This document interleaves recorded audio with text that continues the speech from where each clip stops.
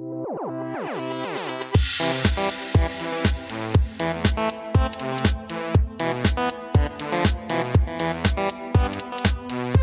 everyone and welcome to another episode of Double Jump Radio, the official podcast of doublejump.co.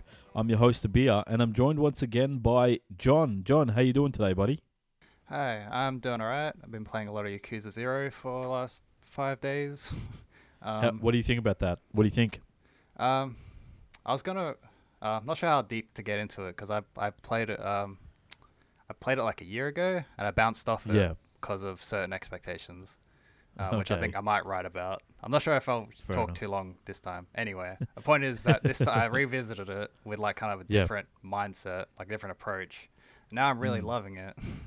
So, and I can't kind of keep... What happened the first time around? I think as a game, I kind of wanted more of a character action thing. The kind of character action thing I wanted was something closer to Bayo, like Bayonetta. Like Bayonetta? Yeah, and those games are very like smooth. Like, you're kind of, like, slipping around, and you're kind of, like, chaining together moves very smoothly. Where I played Streets of Rage 4, like, a couple weeks ago, right before the DLC hit, for the first time as well. And I didn't love it as much as I thought. I hoped I would, because it's such a, like, hardcore retro brawler. Anyway. Which is its own style. Very different definitely. Style. Yeah. And, like, a big part of that is positioning. Like, that's what kind of those games are about. Or at least that's my takeaway from playing 4, was that it's not really about, like, combos and stuff. It's about making sure you're in the right position and you're moving around properly with the right efficiency. Anyway, that finally brings me to the realization that Yakuza plays like a retro brawler rather than a character action game, which kind of got me. I was like, oh, okay, that makes more sense. So I wasn't, like, kind of came in with different expectation. And now I'm just like really digging the story and all the mini games and all the everything around it, like as much as I hoped I would the first time. So I think pretty into it. That makes sense because I'm pretty sure the Yakuza games precede games like the original Devil May Cry. Like I'm pretty sure like the first Yakuza game was like a PS2 game, like 2001, 2002.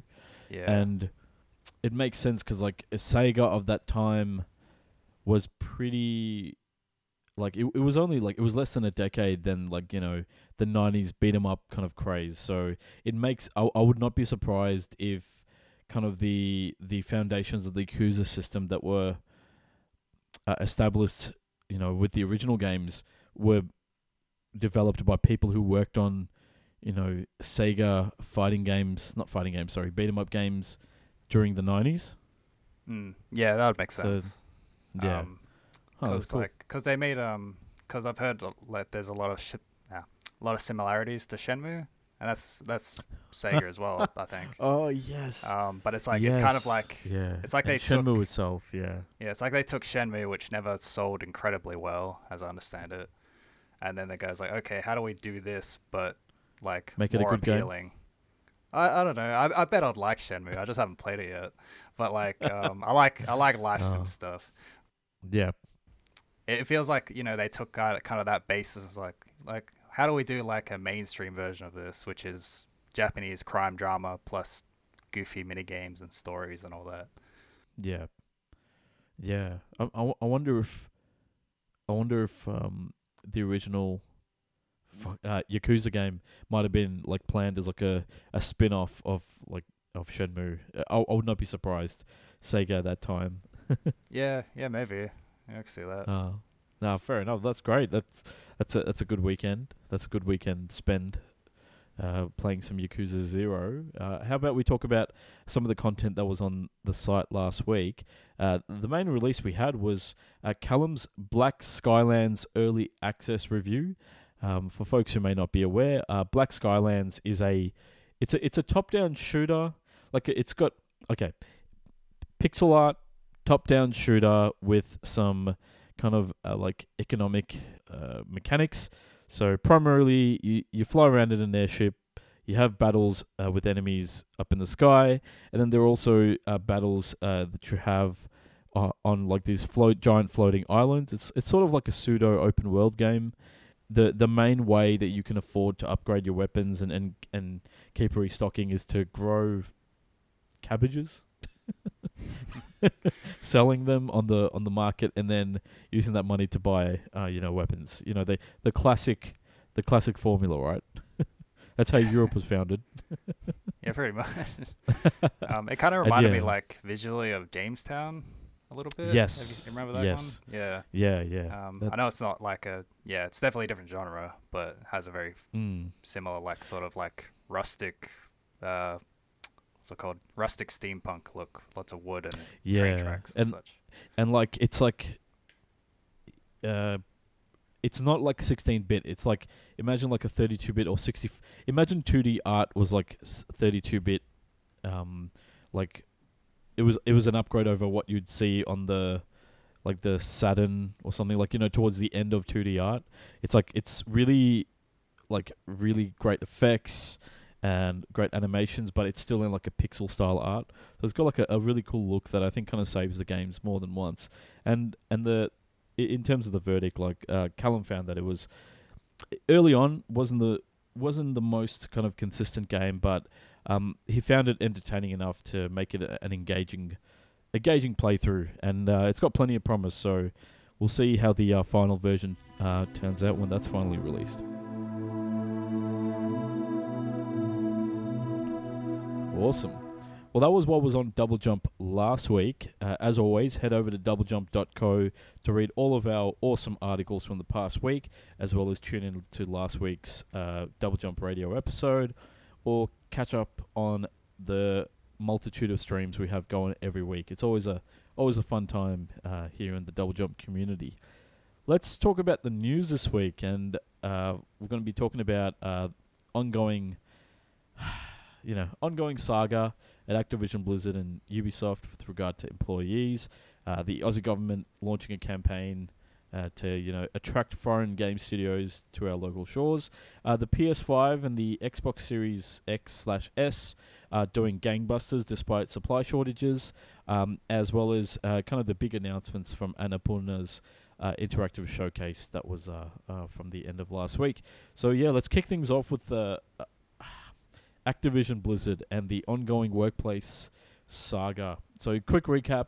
Last week, the California Department of basically their version of like fair trade and housing filed a lawsuit against Activision Blizzard, citing that it was a toxic workplace for people to work in. And what happened was Activision laid out a kind of pretty generic statement saying, we're disappointed in this report. We feel like we would have cooperated more if we had known prior to this filing. So that's kind of where we left things towards the end of last week. And since then, a couple of key things have happened. So basically towards the last weekend, thousands of employees at Activision Blizzard penned an open letter in response to the lawsuit, and also announced that they were planning a walkout during the week for the coming week. In response to this, Bobby Kotick, who's the CEO of Activision Blizzard overall, he actually released his own letter to employees. In that letter, he talked about... this one's going to be interesting. So, in some ways, he did own up to where Activision Blizzard let its team down. Basically, he acknowledged that the response to a lot of the allegations that were leveled at the company were quote-unquote tone deaf. And he also talked about acknowledging the perspectives and experiences of all the people who have come forward or who may have been quote-unquote mistreated in any way. Then he did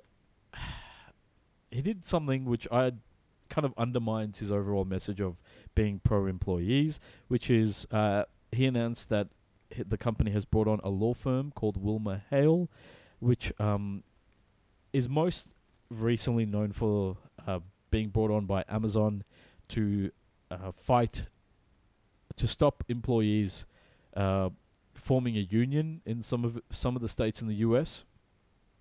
And it's brought the company on to quote unquote review the policies and procedures there at Activision Blizzard. Another thing that Bobby Kotick also laid out was that these kind of five, like a handful of kind of actions that Activision Blizzard's taking straight away. So, effective immediately, which is what he said. Activision Blizzard is going to continue to look into every allegation and quote unquote take decisive action whenever there are like examples of mistreatment or abuse. Number two, it's going to create quote unquote safe spaces for employees to voice any concerns that they have. Number three, the company is going to fire any leaders who have been found to have protected harassers or, stop the course of investigations from going through properly. And number four, he's going to be quote unquote requiring all hiring managers to consider candidates fairly. Pretty standard stuff. And lastly, the company is going to start removing any questionable content from its games. So one example was Blizzard pulling some of the controversial artwork and character designs of some of female characters in World of Warcraft. So the employees who kind of penned that open letter and threatened the walkout, they were partly satisfied by what Bobby Kotick released in his letter, but they still held their walkout. And, in one positive note, Blizzard came out and said, we're still going to pay you even if you walk out on the job. And yeah, these were some demands that the walkout, the organizers had for the company to prevent any further walkouts from happening. So number one was the end to mandatory arbitration in all employee contracts going forward and currently ongoing, because these kind of type of arbitration usually tend to protect any of the abusers or the people accused. And number two, there's going to be they are asking for the adoption of recruiting, interviewing, hiring, and promotion policies to improve representation among the group, especially of marginalized groups like, people from the LGBTI kind of spectrum, women, people of color, things like that. Number three is the publication of data on relative compensation, to better transparency regarding, promotions, salaries between different groups and ethnicities. The allegation is that this isn't currently, people aren't currently being paid fairly across the board. And number four, the employees are asking for a company-wide diversity, equity, inclusion task force and to hire a third-party company to kind of do an audit on internal structures to see if there are, to see if the systems that they have right now, how they've failed to protect the people who have been victims throughout all of this. So there's a lot to digest here, but John, what are your overall? Let's start with the whole idea of the walkout, and the idea of unionization for game developers at Activision Blizzard, at least. What do you think about that whole idea? Well, like any workplace, I don't think it's a bad idea. I think last I heard there was not much interest. There was very much Activision kind of trying to, what's the word? Essentially get it out in front of any sort of unionization efforts or anything of the sort. Nip it in the bud. Yeah, and it's getting WilmerHale, the anti-union one. It's I don't know, Activision, for the longest time, I don't think anyone would think different either, is that they're a publisher that has been, I'm not sure if it was founded on it, probably not, but for the longest time now, especially since Call of Duty became the biggest thing in the world, they've been this incredible, a brutally efficient publisher. Yeah. And that's kind of how they've acted ever since. If it's not taking the world by storm, it's probably a disappointment. And I've kind of respected that kind of operation to an extent. It doesn't try to, as a company, it's never tried to make any, pandering statements to say they're for this, for art or anything. No, they do make Call of Duty and they make the occasional other game. But otherwise, they're just there to make money and they operate like it. And it's it's whatever. I don't buy their games generally. Yeah. And and people anyway. the point is that them bringing in union busters makes total sense. Yeah, for someone from a who's company like that. yeah, so ruthlessly profit inclined. Yeah. Because it's kind of disappointing that it continues to be horrible. All this news, but like it kind of reminds me how like EA is kind of another one who's known but like largely like definitely reviled to an extent by a lot of people. Yeah, I for think in operating 2012 it was like voted the worst company to work for in the US, which I'm pretty sure wasn't. I'm Yeah, sure there I are don't- more companies yeah, that I are don't more think deserving of that. I don't know than that, because but from what I understand, they're actually like a pretty good workplace. Yeah. I need to look that up again. I won't stand by Yeah. that statement if it's wrong, but um, but like but the part of the reason I believe them to be a good workplace is that they operate more like a standard tech corporation, Yeah. with those sort of, and not like just a game dev dude bro hangout like Activision seemingly Yeah. is. And that was kind of surprising to me because I thought Activision would be closer to that as well, where it's like they're just kind Yeah. of all about making money, keeping things like streamlined, and I was like, I guess not. I guess Yeah, well, if we kind of take a few things back, I think it was around 2011, like a few years into Bobby Kotick being kind of the leader at Activision Blizzard. He came out and said that he wants to take the fun out of making video games, essentially. Like, he wants to turn Activision into like a video game hits factory. And I think he's kind of done that. Like, I mean, that's true. when you've, like, we've got Call of Duty, Black Ops 1, 2, 3, and 4, Modern Warfare being rebooted, and probably a sequel to the reboot of the, like, the original Modern Warfare. Like, you can see kind of the way that Activision's kind of taken on that factory like idea, like Bobby Kotick brought out. Like, you're right, Activision kind of flew under the radar with a lot of this controversy because it was just focused on games and didn't really make any wild statements or anything like that. Whereas EA copped a lot of hate because it was one of the first companies to have, always online gameplay and servers crashing on launch and things like that. So I think it's you're right. It's not surprising that a company like Activision Blizzard would bring on like a notorious law firm like WilmerHale to kind of quote unquote investigate what's going on there and maybe potentially appease employees in the short term to avoid them unionizing for at least another year or so. It's it's not the best look, and it's interesting that he kind of pens this letter like a week after everything's been going on. Maybe investors were starting to get worried, and he thought he had to step in to say, "Hey, we've got this under control. Don't worry so much."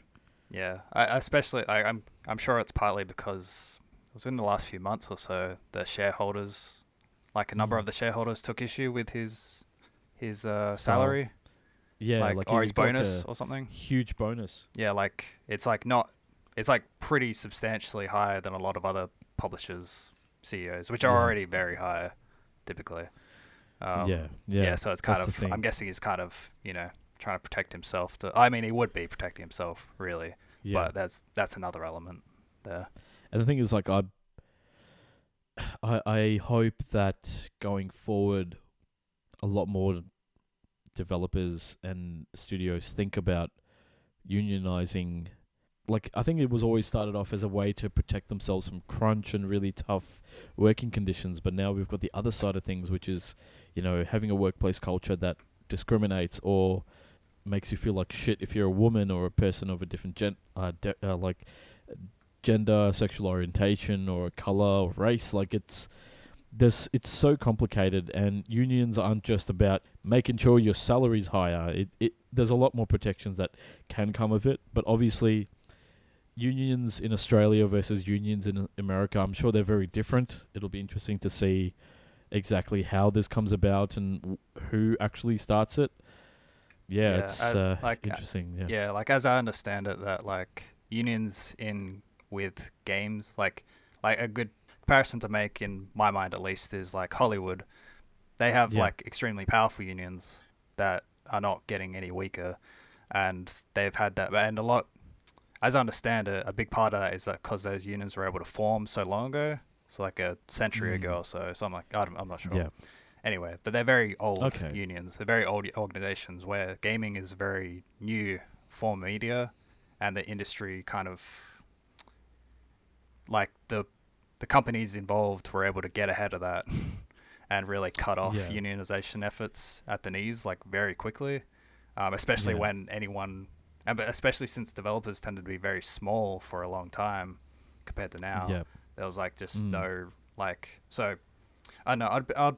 I'd be very happy to see if any unionization efforts took root and like really Yeah. snowballed a bit. I'm not really expecting it Mm. to. But it's just for the sake of the workers' safety and just the ability to actually take action against people who are making Yeah. their lives Like and careers. no one should have to go to a workplace where they don't feel safe. Yeah, exactly. Like that's just like this is controversial maybe, but I like the things that Bobby Kotick says like, "Oh, we're going to hire based on the quality of work and not discriminate." Yeah, that's probably a good thing. Probably should be doing that anyway. Yeah. Oh, we're not going to protect people who abuse things or stop investigations from taking place. Yeah, you should have probably done that already. You know Yeah. what I mean? It's like because It's like, yeah.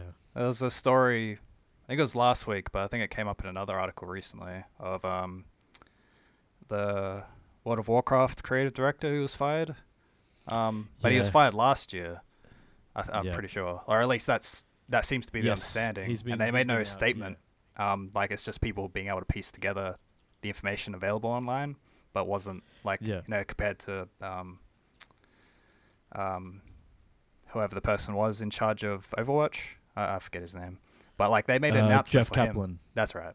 Yeah. They made they made a statement for him, and they essentially like kind of did a full on farewell for him as a company. Yeah. And then with him, he was there for like almost 2 decades as a huge part of World of Warcraft, and then he was let Yeah. go. And now we learned that it was because he was this like, just like insane sexual predator. Like, okay, so here's the thing.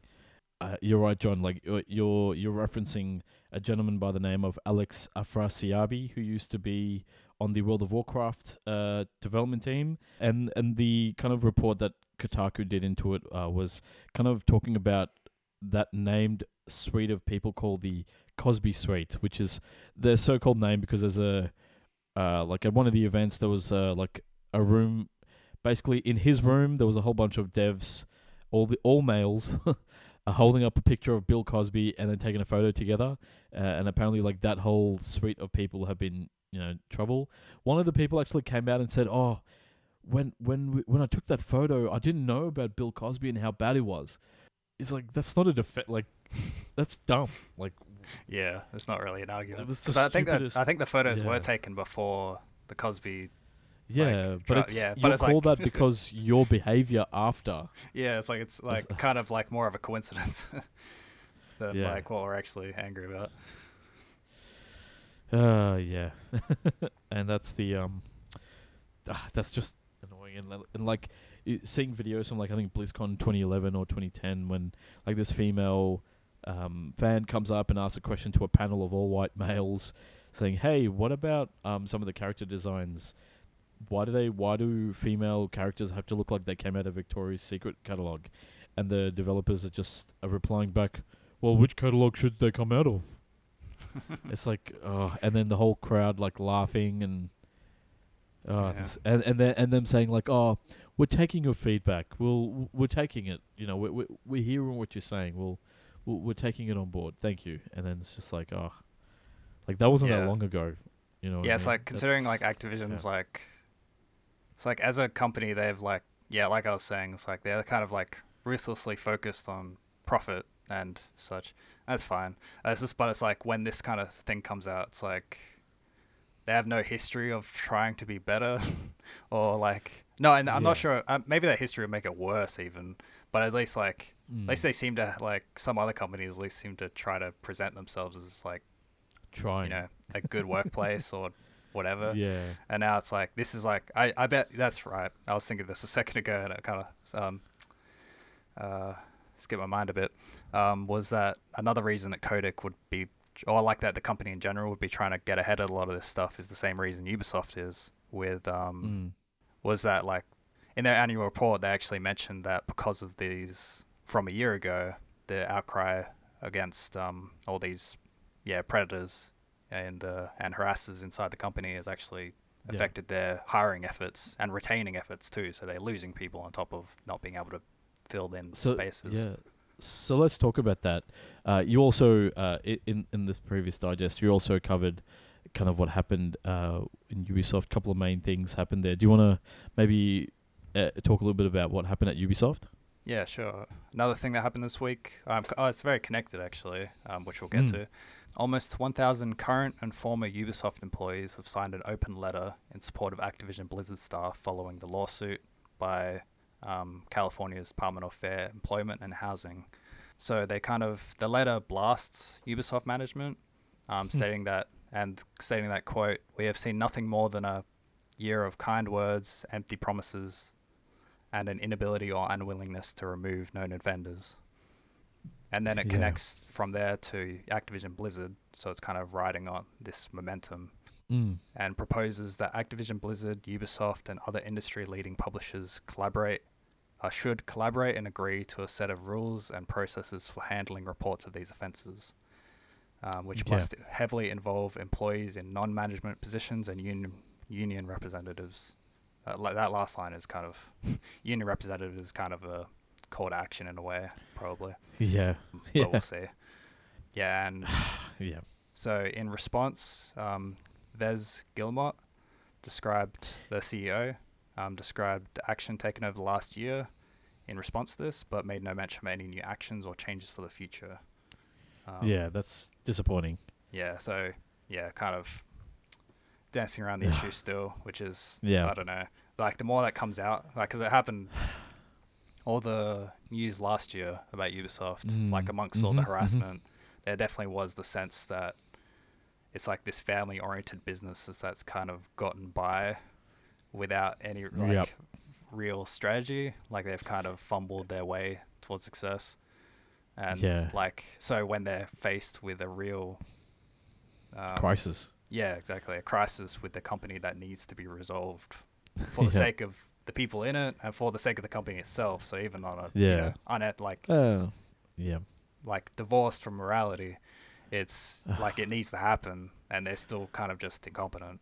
So exactly right. Like that's the whole thing. Like I will say this like time and time again. Like I didn't know this was happening. Oh, I'm so sorry. I wasn't aware of this. I trusted people below me to tell me. It's like, fuck off. You're the leader. It's on you. A company's culture starts from the top. And if you didn't see what was going on or didn't want to look into things, that's on you. You failed there.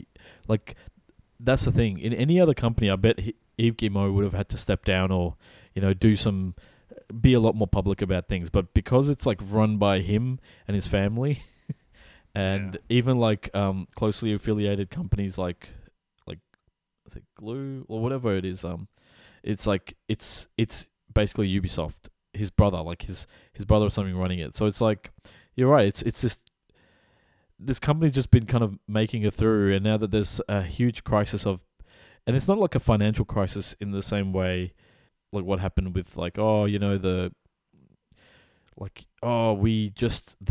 coronavirus took away our clients, blah blah blah. This has been boiling for years under the surface, and it came to a head last year, but you've had a year to kind of try and implement things and make changes that actually make a difference. And the fact that 1,000 people have come forward and said, nah, you haven't done enough, you've failed, like you're not doing enough. Yeah. You are not doing enough. Like these are like long-term issues that need to be confronted, and they're barely trying, seemingly. Yeah, like Yves Guillemot should step down. But like, I'm sorry, it's too late. Yeah. You can't do it.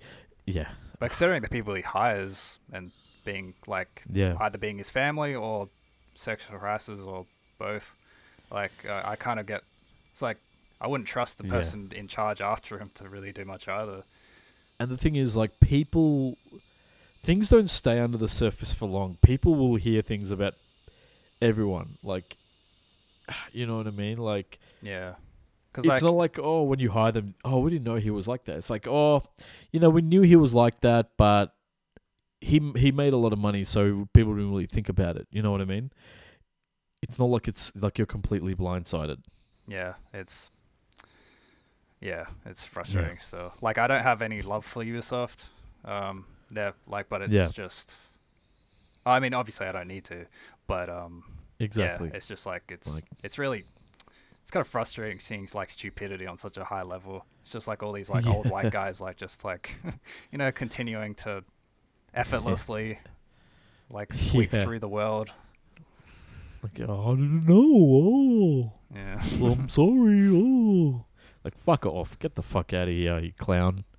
You useless. Get the fuck out of here, dickhead. Yeah. That's all that needs to be said, really. Yeah, that's the Aussie way to say it. Get the fuck out of here. Speaking of things that are Aussie and gaming related, how about we talk about something a bit more positive, which is the bloody federal government finally getting its ass off the chair and trying to actually fulfill on the promise that Australian game development talent has been providing for years, and actually launching a campaign aimed at luring foreign game studios to set up shop in store on our shores, and to work and also to license and work with developers that are here, across all of our cities. So basically, what's happened is the government's kind of launched like a marketing campaign, including like a video showcasing a lot of the games that are worked on here. Like for example, World of Tanks. Wargaming Sydney actually does a lot of work on developing that. We all know House with Untitled Goose Game. Hollow Knight was also developed here.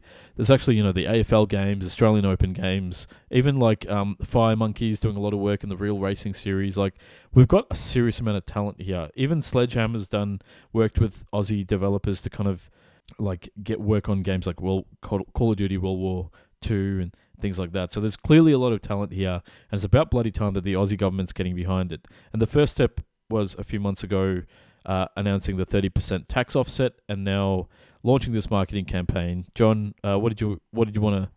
What are your 2 cents on this? Yeah, no, I just wanted to like kind of addend to that list of developers. Like, so if you go to the website globalaustralia.gov.au, I'm sure you're able to get to the actual page from there somewhere.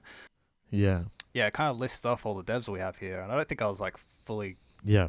I don't think I knew how many we had. Like, I kind of figured we still had we are still small relatively. You're right. To other places in the world, but like I didn't realize we had so many, and like that they were so active too. Like I was all surprised. Like I thought what was that one dev? Halfbrick. Like, I think. I can't remember. Like Halfbrick Studios. But it's like like a decade ago. We had like our biggest studios closed. Oh yeah. I think they were like they made that platform. Chrome Studios? That PS2 one, I think. Or Chrome, I think. Yeah, that sounds familiar. There might be someone else. I think I might be saying yes, Chrome Studios. Regardless, the point is like, I think so. I'm not sure. Anyway, but like a decade ago or so, they were like they seemed okay. Yes. They were closing down. Like these, like our larger ones. Yeah. The LA Bioshock Noir. dev as well. Yep. Like our like actual like higher end studios with like a lot of people employed. Like they were shutting down. Or they did. Yeah, them too. Though that was like pure incompetence. But like still, it sucks. And it was kind of surprising to like see this site like having the whole listed off. And kind of like, oh, okay, like it's coming back. Like, oh, that's great. Like, it's uplifting. Nah, definitely. Like Chrome Studios, you're right. It is one of those studios that kind of worked on like side trilogies. It also had like kind of some like original games like Ty the Tasmanian Tiger, if people remember those from like ages ago. And also, Ty is what I was thinking. Yeah, and the remakes that came out, or the re-releases that came out like last year. So there's definitely a lot of talent here. And I mean, LA Noir was made by, Studio Bondi before that was like, I think became like 2K Australia, which worked on, Bioshock. I think some of the ports of Bioshock, as well as Borderlands, the pre-sequel, that was also an Australia joint. So we have the talent, but it's a shame that unlike governments in the UK, Canada, Europe, who have offered tax incentives to get development studios to come over and set up shop in their own countries, our government just has dropped the ball, and that's been going on for years, since like I think pretty much since the Gillard government dropped funding for like Screen Australia, and yeah, it's been a shame. Right. But a couple of the perks that the video, like the campaign launch, kind of talks about is, number one, 30% tax offset, which is always good. Number two, you can have developers working while your US and UK or Europe teams are asleep, and you can also have customer service, you can have social media and everything going on at different times of the day. The ability to work with your own IP, because I think the majority of Australian game studios work on franchises and games that they own, that aren't owned by like a third party.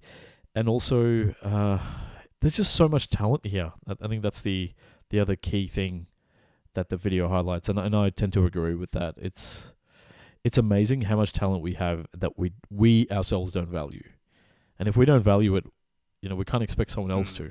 Yeah, definitely. It's it's nice to see it. Yeah, like you said, like it's nice to see it actually, the wheels starting to turn again.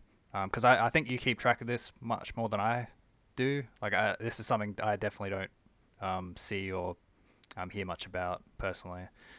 Is about like Australian development and that scene, how it's developing. Yeah, I hope something comes of it. Exactly. I don't really trust the Morrison government to like do much. Do much. Frankly. Properly. But, yeah. But we'll see. Because I think they announced this 30% offset like. Oh no, it was in May. Okay. It was only recent. But I don't think they've detailed it yet. yet. It was still waiting. And it's kind of still in talks with the Interactive Games and Entertainment Association, which is like kind of our kind of trade body for games here in Australia. Kind of our version of the ESA, right. but with a lot less power. It's kind of talks with them and a lot of like stakeholders, like bigger studios in Australia, to kind of understand, like shape the actual funding, like the bill or whatever, like the actual plan of attack for the Australian government to attract foreign game investment. And the thing is, as we'll see in the next couple of stories, people are willing to spend money and they're spending big. Yeah, which brings us to our next point. The PS5 has beaten the PS4 to 10 million sales. It's the fastest selling PlayStation of any generation. Yeah. Like, what? Yeah. What the hell?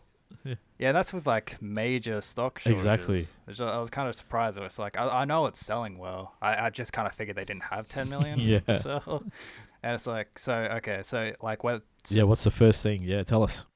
Yeah, there isn't too much to say about this, I don't think. Basically, the PS5 sold through 10 million units in 249 days, which was just announced. And this is in comparison to the PS4 that hit this milestone in 271 days. So, yeah, 22 days difference. Yeah. Yeah. Which is, like, not insignificant either, really, when I think about it. And it's just kind of... Yeah, people are very... I don't know. I'm not sure if that says more about the PlayStation's brand power or COVID. Probably both. I'm sure... I know it's both. It's just like... I wonder which would have... Yeah, I don't know. PS4 was, like, a huge hit, so I'm sure PS5 would have done similar numbers. That's the thing. Least, it's just, I guess for the longest time I always feel like, nothing's going to touch the PS2, but clearly the PS4 smashed that, and now the PS5 is beating that, and the fact that you can't even walk into a shop and buy one, yet it's still outsold the PS4, that says something. Yeah, exactly. It's just, it's just that the stock shortages has been like the big story for so long. It's kind of just a weird thing to, I don't know, it's not that strange. It's just an odd thing to see, I think, by comparison. Another PlayStation news, Sony has released a new PS5 beta update that allows owners to expand local storage via the built-in M2 expansion slot. But this isn't so easy compared to the Xbox and maybe PS4 really, because the hard drives need to meet a couple of big requirements. So first, a read speed of 5,500 megabytes a second. I think it's megabytes in this case. I should have looked up. Okay. which means PCIe Gen 4 SSDs Yeah. only, which is the high-end Yeah. stuff. And also it needs to have a heatsink to make sure it Yeah. can run safely. So it could be built in or attached. I think there's a couple of companies that are starting to announce they're like kind of PS5 ready. Yeah. PS5 ready SSDs with heatsinks attached, and that like I think there's a GIF of one of the companies kind of like showing it kind of slotting into the PS5 like over and over again, and it's just like okay, so like I was kind of surprised at how easy it potentially could be. It's just got to be crazy expensive because I think for a terabyte in Australia, it's probably going to be like at least $400. Yeah. Well, like more, I just got a Samsung. So I built a new PC recently. It's got a Samsung 980 Pro, which is the top of the range Samsung SSD, like one of their fastest drives you can buy right now. And that cost me, I think, $560 for a 2 terabyte. If you get a 3 terabyte, you can get it down to like 300 or so, but that is the type of pricing you're looking at. And the thing is, like, I got mine at a quote unquote good price or whatever at this time because of how crazy like the stock shortages are. So listen, you've spent $750 on your PlayStation 5. Expect to spend at least another $350 or so to add in another terabyte of hard drive space. And I understand why, because from a technical reasoning, like the PlayStation seems to be doing something similar to what the Xbox is doing, in that it's kind of using the storage as like extra memory and pulling data pretty much in real time. That's why, like, an example is, Ratchet and Clank, A Crack in Time. You've got kind of the dimensional rifts.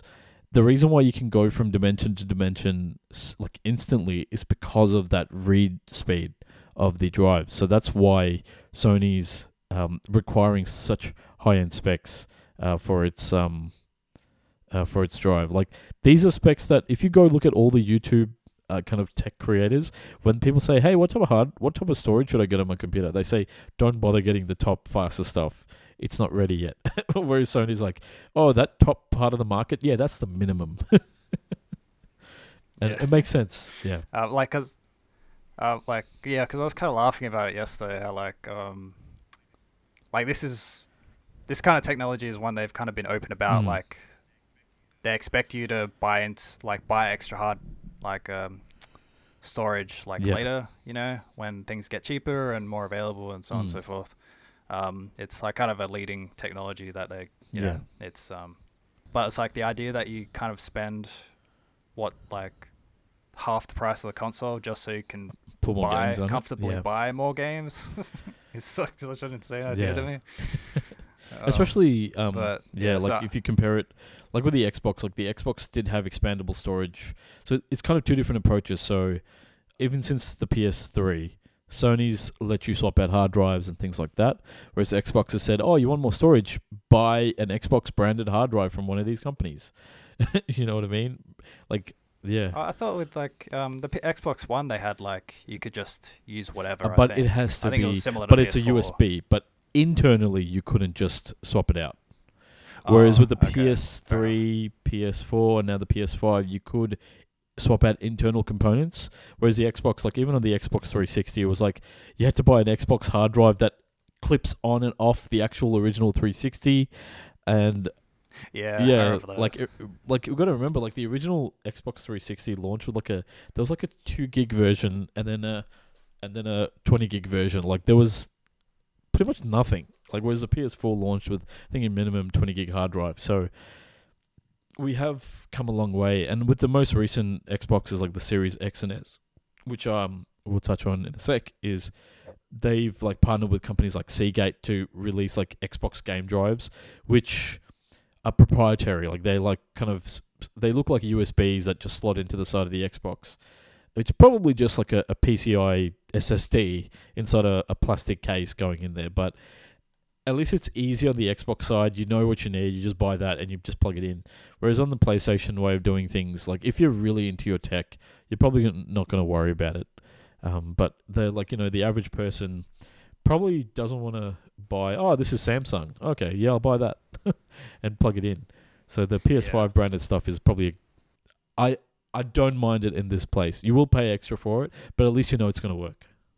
Well, speaking of the Xbox and supply constraints and sales, the Xbox Series X/S family of consoles combined are the fastest selling Xbox generation for this time period. So as of June 30, which is when the last quarter ended, Microsoft had sold through 6.5 million combined units of both the Series X and Series S, which I guess is kind of cheating, but you know what? I think Microsoft will take anything it can get right now. And this is compared to 5.7 million for the Xbox One in the same time period. So November to June, like think of what's that, like 9 months, like 8 months or so. So within 8 months, the Xbox Series got to 6.5 million versus the Xbox One, which was at 5.7 million, and the Xbox 360, which was 5 million. I was actually surprised that the Xbox One outsold the 360, given how much like crap was thrown at Microsoft around the Xbox One launch. But we have to remember that the Xbox 360 had a lot of problems with red rings, and most consoles dying. You probably don't want that to be the main narrative around the launch of your new system. So, and also things have changed. You know, the gaming audience has grown since back then, so it makes sense that these consoles are getting more and more popular. But yes, in other news related to that, Microsoft also revealed some other financial news surrounding like the Xbox division. So there was an increase of 11% in gaming revenue, 172% in hardware revenue, which is huge. Just shows you how many people are actually buying systems, Xbox Ones and Xbox Series combined. But there was a negative 4% in revenue, so of growth in terms of content revenue. And Microsoft attributes this to third-party games not selling as well, and less people spending time on games in 2020. I think streaming and like working from home and everything changed a lot of habits, media consumption habits over 2020. So, hey, Xbox Game Pass must be doing well because people are playing more Xbox exclusive stuff than third-party games. Yeah, that's something. Like I think something that stood out to me was like I was a little surprised because like both Xbox Series X, I think Series S are like relatively available. I think those are. I don't think those are too hard to get hold of. But Series X and PlayStation 5s are selling off as many as they can make. And I was kind of surprised that the number was so close to Xbox One. Yeah. And I was thinking how I wonder if it's got more to do with like how much stock they had, because I think PlayStation 5 was in development, like in production, a bit sooner, because they had this kind of like, had this goal like pretty far back of exactly what they wanted to make and what price point and such. Or if it has more to do with them focusing more on PC for the last while, and kind of like, and like Xbox Series, like I think both consoles like, it definitely not. They definitely didn't make it seem like a must-have machine compared to PlayStation 5, like visually or hardware-wise. Like the games weren't it's there. Essentially a PlayStation 5. Halo Infinite wasn't there at launch, so the one big game that Microsoft had wasn't there. So and not even a Forza. Like the key games that you look for to sell a new console, sell a new Xbox. There was no Halo, no Forza at launch. That's pretty steep. Yeah, like even that Silent Hill it wasn't like Silent Hill, but like that horror game, The Medium. I think that was like meant to be a launch game, but that also got delayed for a few months or so. Yeah, I think that wait, I think it was a month. I think it was in December. Yeah, or something. I think people didn't really play that in earnest until like January or something.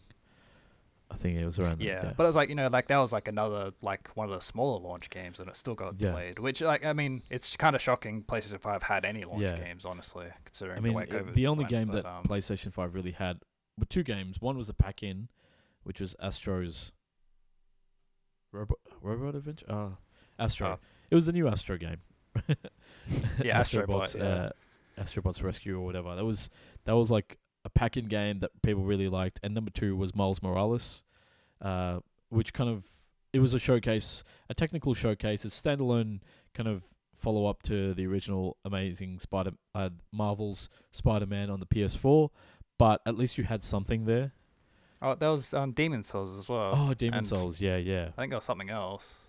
I don't think it was just those, but it Yeah. might have been just that. I'm not sure. I think those are the two main games at launch anyway. But obviously, you had your games from Ubisoft and stuff. But in terms of stuff that was actually exclusive, it was pretty much those two. I mean, and those two games, to be fair, very good showcases for what the system can do. Yeah, there was. You just wish you had more, but 2 games is better than 0 on the Xbox side of things. Yeah. But yeah, do you want to talk about some exciting games that we're about to see from the folks at Annapurna Interactive and maybe a Melbourne studio as well? Yeah. So the smaller game publisher, Annapurna Interactive. Not sure if you're pronouncing Annapurna differently than I. I'm not sure. Because I'm pronouncing it Oh. like because Annapurna is the name of like a region in the Himalayas in Nepal. Which apparently like Annapurna Interactive is like a spin-off of like Annapurna like films or pictures, like this indie label in America. So it apparently like the founder had this revelation when she climbed that mountain or something. I don't know, but I looked into it and that's why I'm pronouncing it a little bit differently. So don't mind me. Okay. I'm just using that strong Australian accent that I always forget I have. Okay, yeah. So first off was The Artful Escape, a psychedelic adventure title, sort of a side scroller by Melbourne studio Beethoven Love and that Dinosaur. Yeah, it's not bad.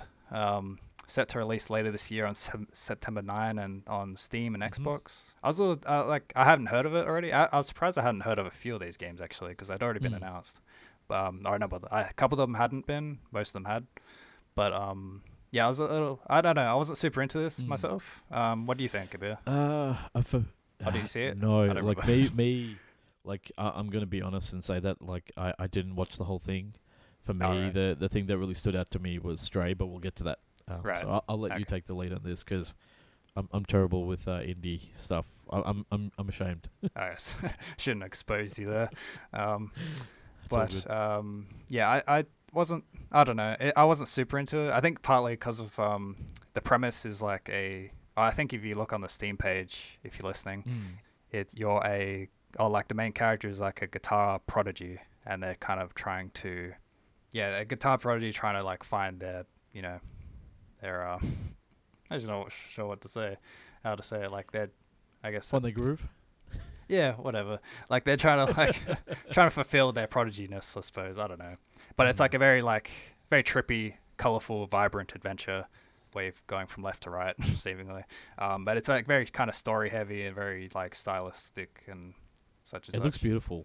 Yeah, it looks very nice. Yeah, it's got like it reminds me of like it's, like it's got like a Trine / No Man's Sky kind of like neon aesthetic. Which is really cool.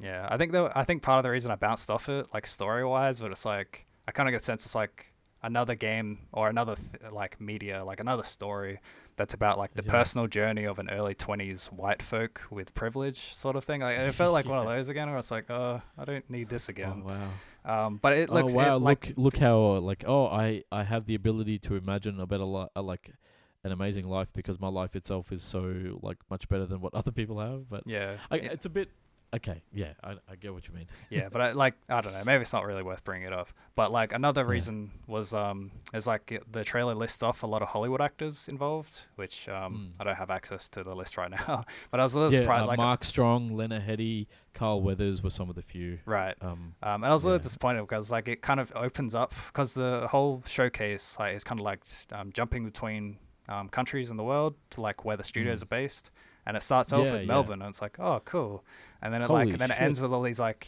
non-Australian voices as part of this very story-heavy thing. It's like, oh, that's disappointing.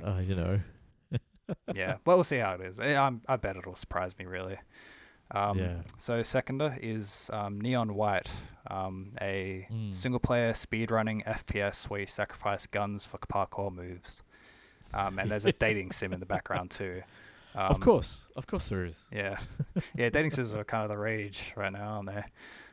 Yeah. But it's like guns are more like cards a little bit. Like if you watch the gameplay for it, that's kind of how it watching a little bit of it now. It's like it's more about like playing cards for speed boosts. Like either using cards while you have them for guns, playing them for speed. That's kind of the gist of it, I think. Yeah. It's Yeah, a cool aesthetic as well. Another like very kind of limited color palette, but just vibrant. yeah, exactly. It's very colorful and nice, and it's it's very striking. It's probably a better word for it. Yeah. So yeah, it looks pretty good. I'll see how it is. Like his last game was Donut County, which is a very different game. So I don't know what to expect. Yeah. Yeah, but we'll see how that goes. Next up is A Memoir Blue, which is a subdued interactive poem by developer Cloisters, and it's set to release on pretty much everything. So iOS, Switch, PC, PlayStation systems, and Xbox, and I think Android, but I'm not quite sure of that actually. And it's launching on Game Pass as well. So so you'll be able to play it if you want to. It looks like looks more like a cinematic platformer, like Limbo and those sorts of games. And I think there's been a number of them, more of them lately, is like in that sort of subgenre. And this one, it looks pretty like ambitious style-wise, like kind of because it seems to switch between like hand-drawn or similar to hand-drawn style like animation visuals as you're kind of exploring these like kind of flashbacks and moments in time. It looks like it could be pretty impressive on like a technical and artistic level. Yeah. The other thing I really liked about it was like kind of he talks about, being a Southeast Asian, like he's got like a very diverse team with people in India and in America and stuff. Like it's so cool seeing that kind of come to life now as well. That's so cool. Sorry. Yeah. I just thought I'd no, that's definitely worth bringing up. Yeah.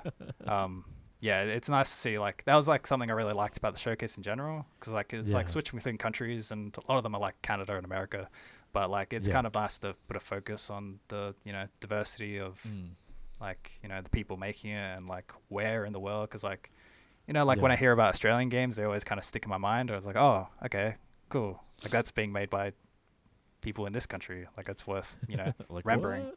Yeah. And like not in a necessarily like nationalist way, and it's just like a basic. It's just like, hey, that's cool. Yeah. Like, it'd be nice to see more of that sort of thing. So, I really liked how they founded they kind of framed their showcase that way. So after that was a game called Storyteller, a new puzzle game about building tragedies, where you use a variety of characters, settings, and emotions to like sort of like jigsaw together your own like tragic stories.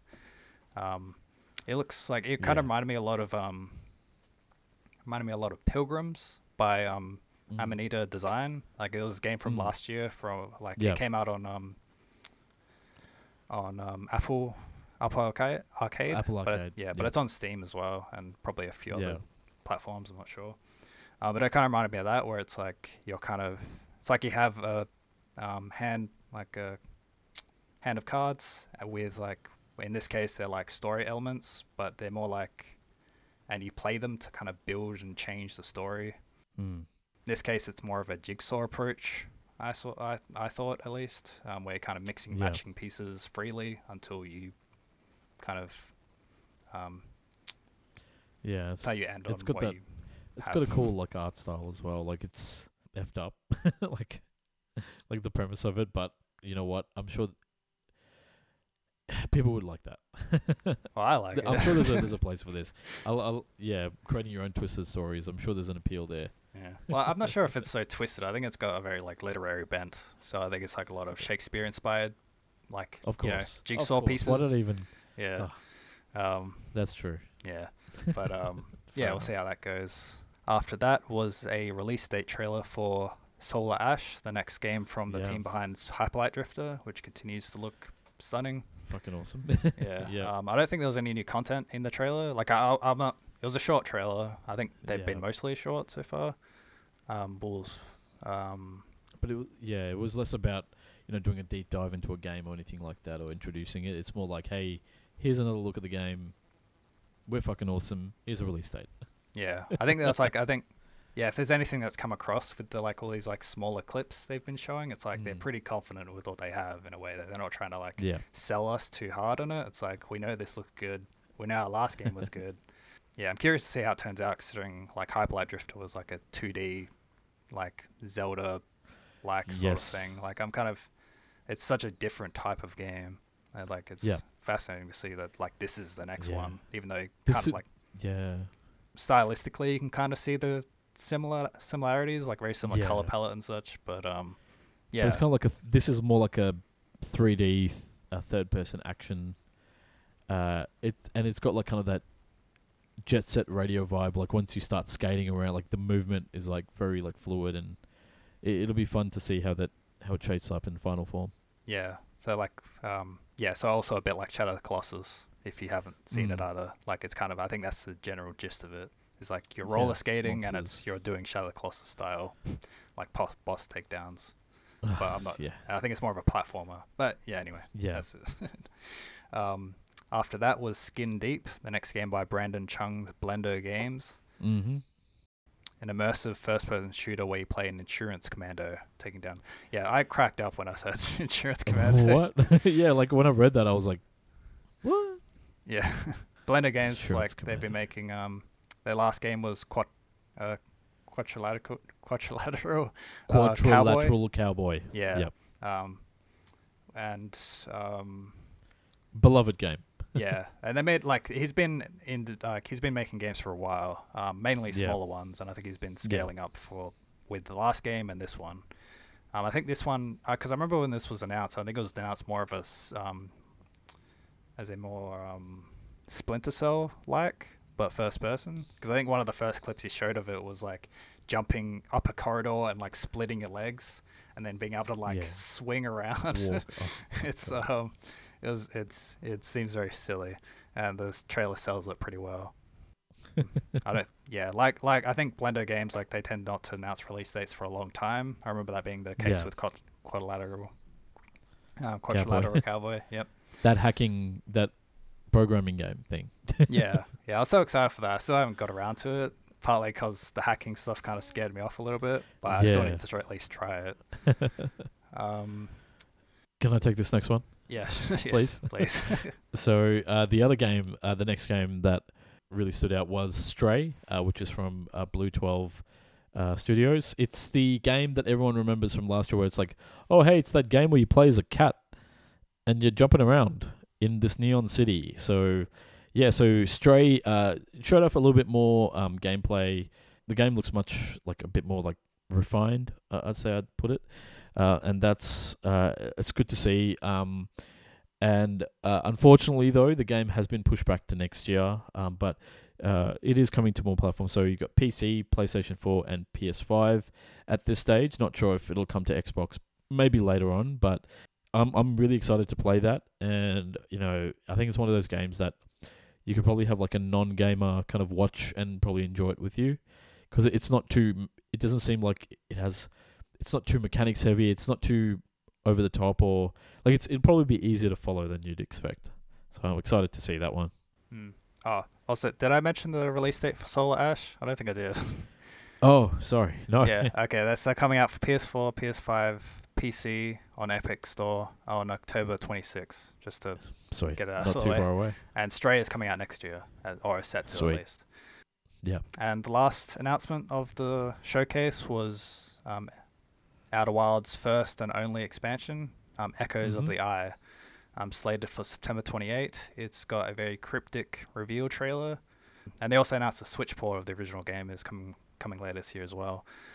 Because they this kind of leaked a little while ago, and they sort of like semi-confirmed it on the Twitter page, because I think it was data mined through something or other. I think it was like through Steam, something like that. Yeah. So someone, people figured it out. It's like, and then people were like, it's still kind of remarkable what's happening. Because have you played it, Abir? No, not yet. Oh, okay. I always got that confused with Outer Worlds. Yeah, but I know this one, like, people really like this. Yeah, it's really incredible. Like, it's definitely like it's because I wrote this little bit of the digest, and I wrote it as Game of the Generation contender, and it really is like it's such a the reason the DLC is shocking. Game. Yeah, like it's not just that though. It's like it's very like the original game is like it's part of the reason it's so impressive is because it's like this really perfectly pieced together kind of like pocket watch or something. Like all these like separate cogs and gears like operating like sort of perfectly within one another, like both mechanically and story wise. Like the way it leads everything in between. Like so, it's like this big cosmic level puzzle game where you're flying around during a time loop to kind of get further and further towards solving the time loop. Anyway, part of the reason that, and like the DLC is so confusing because it's like, how do you make something that slots into something that's kind of perfectly made? Because there is kind of like a side quest sort of thing in the game that you don't have to do. So in that sense, like I guess the DLC makes sense. But it's still kind of surprising they could like make a full chunk of story and new mechanics and stuff to just like attach to it or after it. I'm not sure. They haven't explained much. It'll just be more. It's I don't know. I'm very, very, very excited for this one. It's coming out so soon too. It's not very far away. Yeah, I know. You know what? That's the thing. Like it's great to see that like people don't blink and like people don't dismiss indie games or smaller scale games anymore. Like those games can really capture a large audience and win, and actually, win Game of the Year lists and things like that. It's so cool to see that, and I'm hoping that with like tying it back to the Aussie government's like push to attract that talent, to attract foreign game like investment here in Australia, like we've definitely got the talent here, and you could see something like an EA publish a game from a smaller studio in Australia, like it's done with Hazelight and games before that. Like I would definitely love to see more money being put into these studios here locally, whether it's from the government or from like publishers from overseas. So that's bring it on.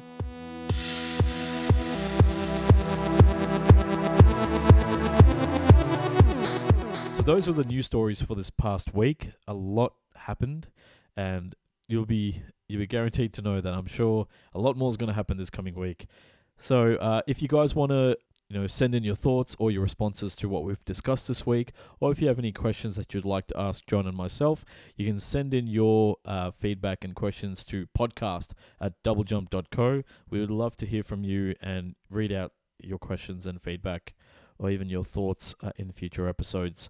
John, I think this has been a longer episode than we intended. There's a lot to go through, so we'll leave the audience to make up their minds about what's been said and let us know. But yeah, John, thank you so much for joining me again. Always a pleasure to have you. Thanks for having me. And until next time, everyone, look out for one another. See ya. Bye.